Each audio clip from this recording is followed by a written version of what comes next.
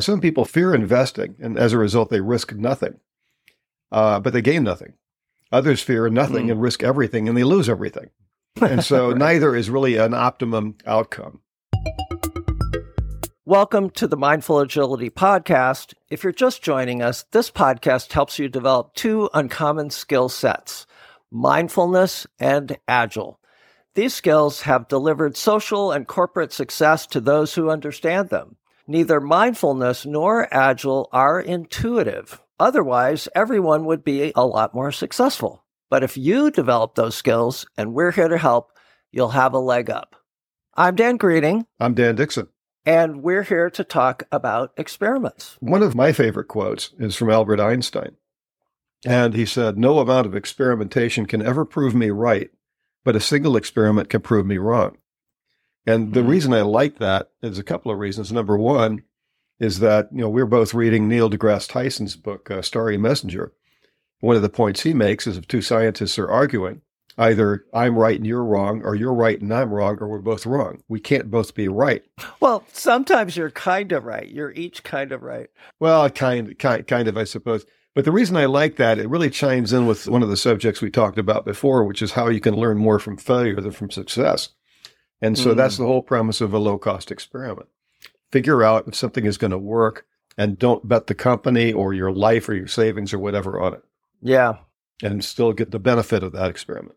Yeah, and really good experiments do have a significant chance of being wrong. Your hypothesis is wrong.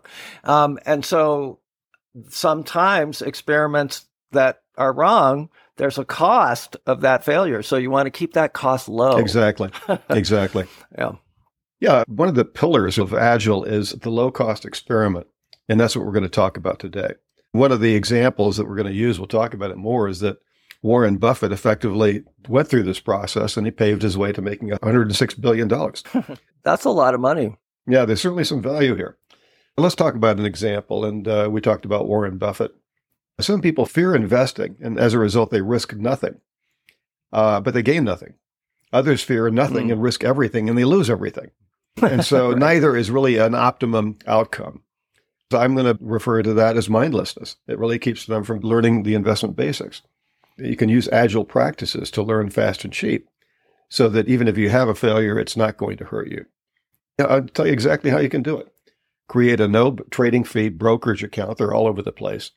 You choose a cheap stock, buy one share, and sell it a month later, and evaluate the results. Research why the value changed. You have experienced a full stock market investment cycle without going broke. You've completed an agile sprint. For the benefit of our audience, I'm going to define a sprint. It is a short-term, inexpensive experiment to test whether the way you're doing something works or whether the goal that you're trying to achieve is possible. So this idea of buying a single stock and selling it a month later is a very low-risk, short-term experiment. You learn a lot in that process, and its downside is very low. It's a sprint. Yeah, it's worth a try. That's an example of how you can test a premise. And if it does work, then okay, you can try it a different way. Try a different stock. Try different parameters. Try different reasons for buying the stock. And you could do it all with that minimum exposure. So I wanted to chime in about these two different extremes, the people who fear investing and risk nothing, and others who fear nothing and risk everything. Well, we know people like this, right? The people who fear investing are the people who just follow the rules through their whole life, and they just do what everybody else tells them to do, and they're often working at lower level jobs.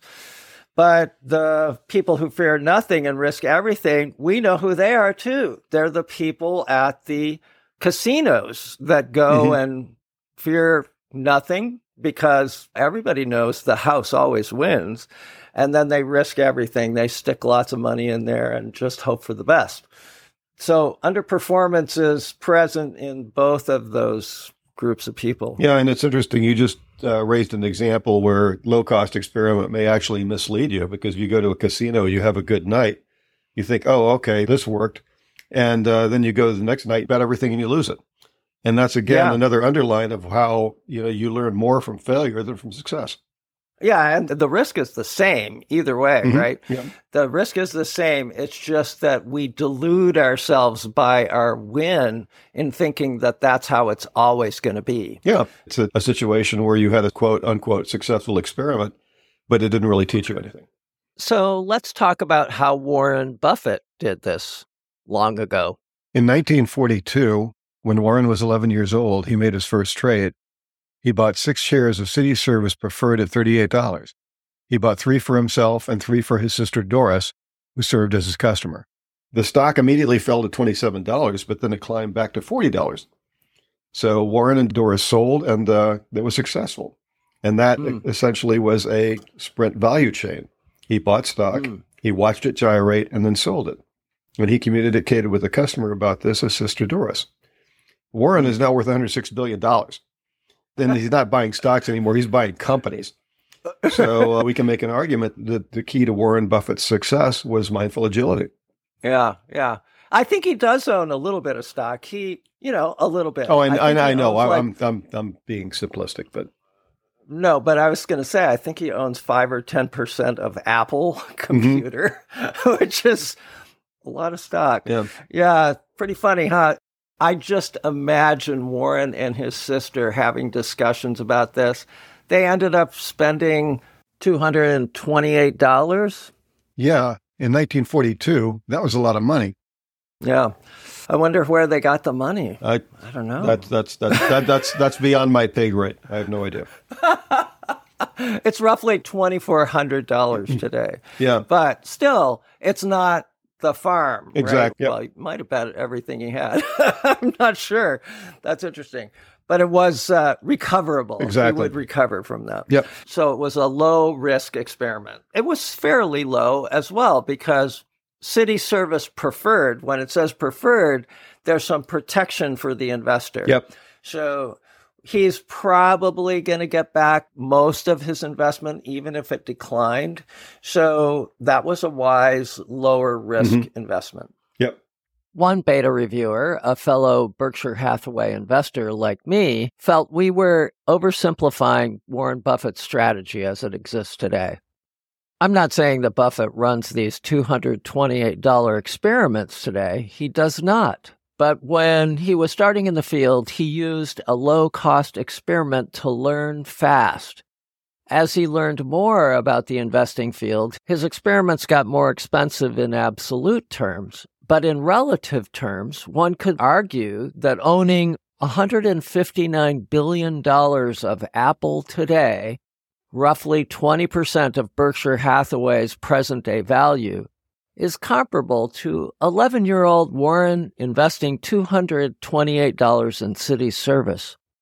In addition, that first experiment taught Warren a lot. He ran a number of other experiments after that through the last 82 years. He's 93 today. As we learn more skills, we define low cost differently. The other thing to be aware of is that famous people often rethink the past. Even though it sure looks like Warren Buffett did an experiment, today, Warren Buffett talks about how he wished he could have kept City Service. His perspective could have been so much better if he had trusted his instincts.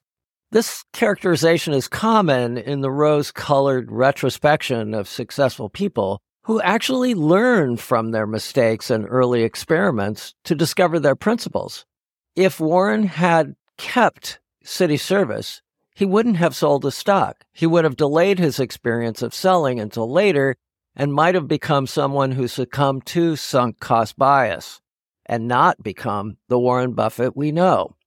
Regardless, this story remains a good example of a low-cost experiment. If you want to find out more about how to do such experiments, check out a reference in our show notes, Pattern Experiments to Improve, by yours truly, actually. What should people try, Dan? Sprints are a way to learn a lot and not spend a lot of time or money on it. And it's a good idea to try one before spending more time and money on an expensive, long-running project. And I think you might get hooked. And when you do get to the point of going into your large project, think of it as breaking it into a succession of short sprints, each of which will give you more information. And I think you're going to be hooked. And I think you're going to become agile. Yeah, I mean, the point of these sprints, the first sprint is great, right? Like you learn everything in a short amount of time. But when you really win with this strategy is when you have a succession of short sprints because you learned a ton in that really short time. Now you can take that learning and try what you think you learned and see if that actually works. And it might not work, but because they're short, fast, inexpensive sprints, that learning accelerates very rapidly. And that's what many have discovered in business agility and engineering and all sorts of fields. Yeah, and the way I try to explain it to people who aren't familiar with the concept is that let's say you're going to build a rocket ship. You got two versions. You can sit there and spend years and years of research and keep on working on things until finally everything is put together. You light the fuse, and either it goes or it doesn't go. It blows up. But the other way to do it is incrementally, in stages, so to speak. Let's say the first experiment is to make something that gets off the launch pad and goes 1,000 feet up. You achieve that, then move to the next level and so forth. You know, what's kind of interesting is NASA did not use this strategy in building its rockets. And it took them forever to build rockets. They were very careful. They wanted to make sure everything was done perfectly well. And so they would just extend these timeframes for these rockets. One of the contemporary examples we see is SpaceX. Its Starship, I think is the name of the craft. It blew up on its first try. It actually did take off, but the booster and the top of the rocket did not separate as they should. And so they blew it up when that happened so that it wouldn't hurt anyone. There was no one in the craft. A lot of people initially said, oh, that was a failure. But in actuality, SpaceX plans for this stuff. It tries very hard to do sprints. I mean, its sprints are like, 12 months long. But they recognize that they're pushing hard to get all the way through the cycle of deploying a rocket to see what's going to happen and what are the most difficult things and what are the things that just seem to work. That's the way they have run their space program. And many of us remember when they were the first to create a rocket that could actually land on its own engine on a floating barge. I mean, for me, that was unheard of. But if you remember the sequence of events that occurred, those rockets blew up. Initially, they tipped over and fell into the ocean. There were a million things that went wrong. They never had any people in them because that would turn a low-cost experiment into a very high-cost experiment. They controlled for that, but they learned fast, and these rockets are the best on the planet right now. Yeah, they're extremely reliable. And that you're pointing out something is that people tend to forget about these early failures that SpaceX had. In fact, there was, at one point, the company was about to go under and after a number of these failures, but they just kept at it until they finally figured it out. Now the Falcon rocket is extremely reliable. If you're listening to this podcast, you can try a low-cost experiment on your own. We suggest you start with a significant project you are considering. Doing a low-cost experiment early can help you decide whether you want to continue with the project at all. The first step is to write down the things you're most uncertain about.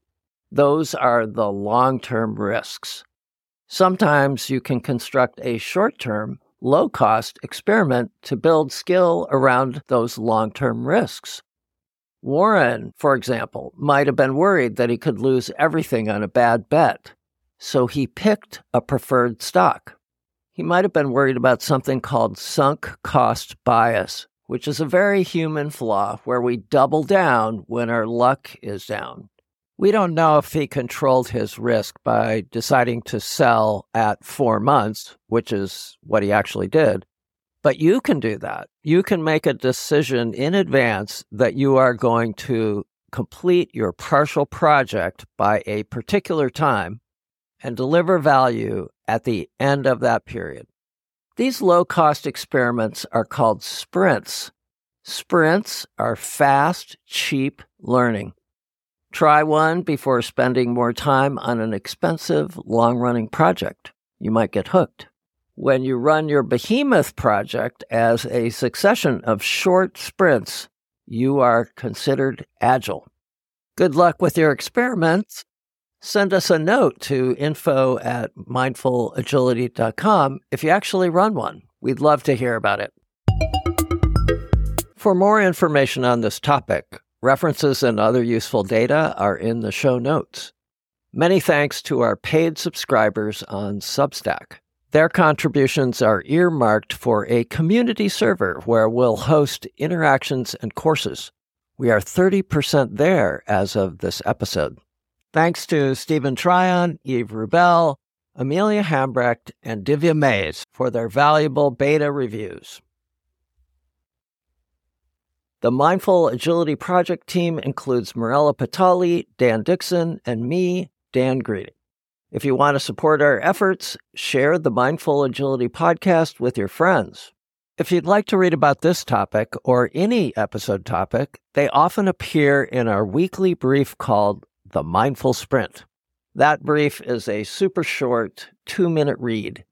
You'll get it in your inbox if you subscribe at mindfulagility.substack.com. You can comment on those briefs right on our Substack page. We also have a website at mindfulagility.com. Thanks so much for listening. Have a great week. I'm Dan Greeding.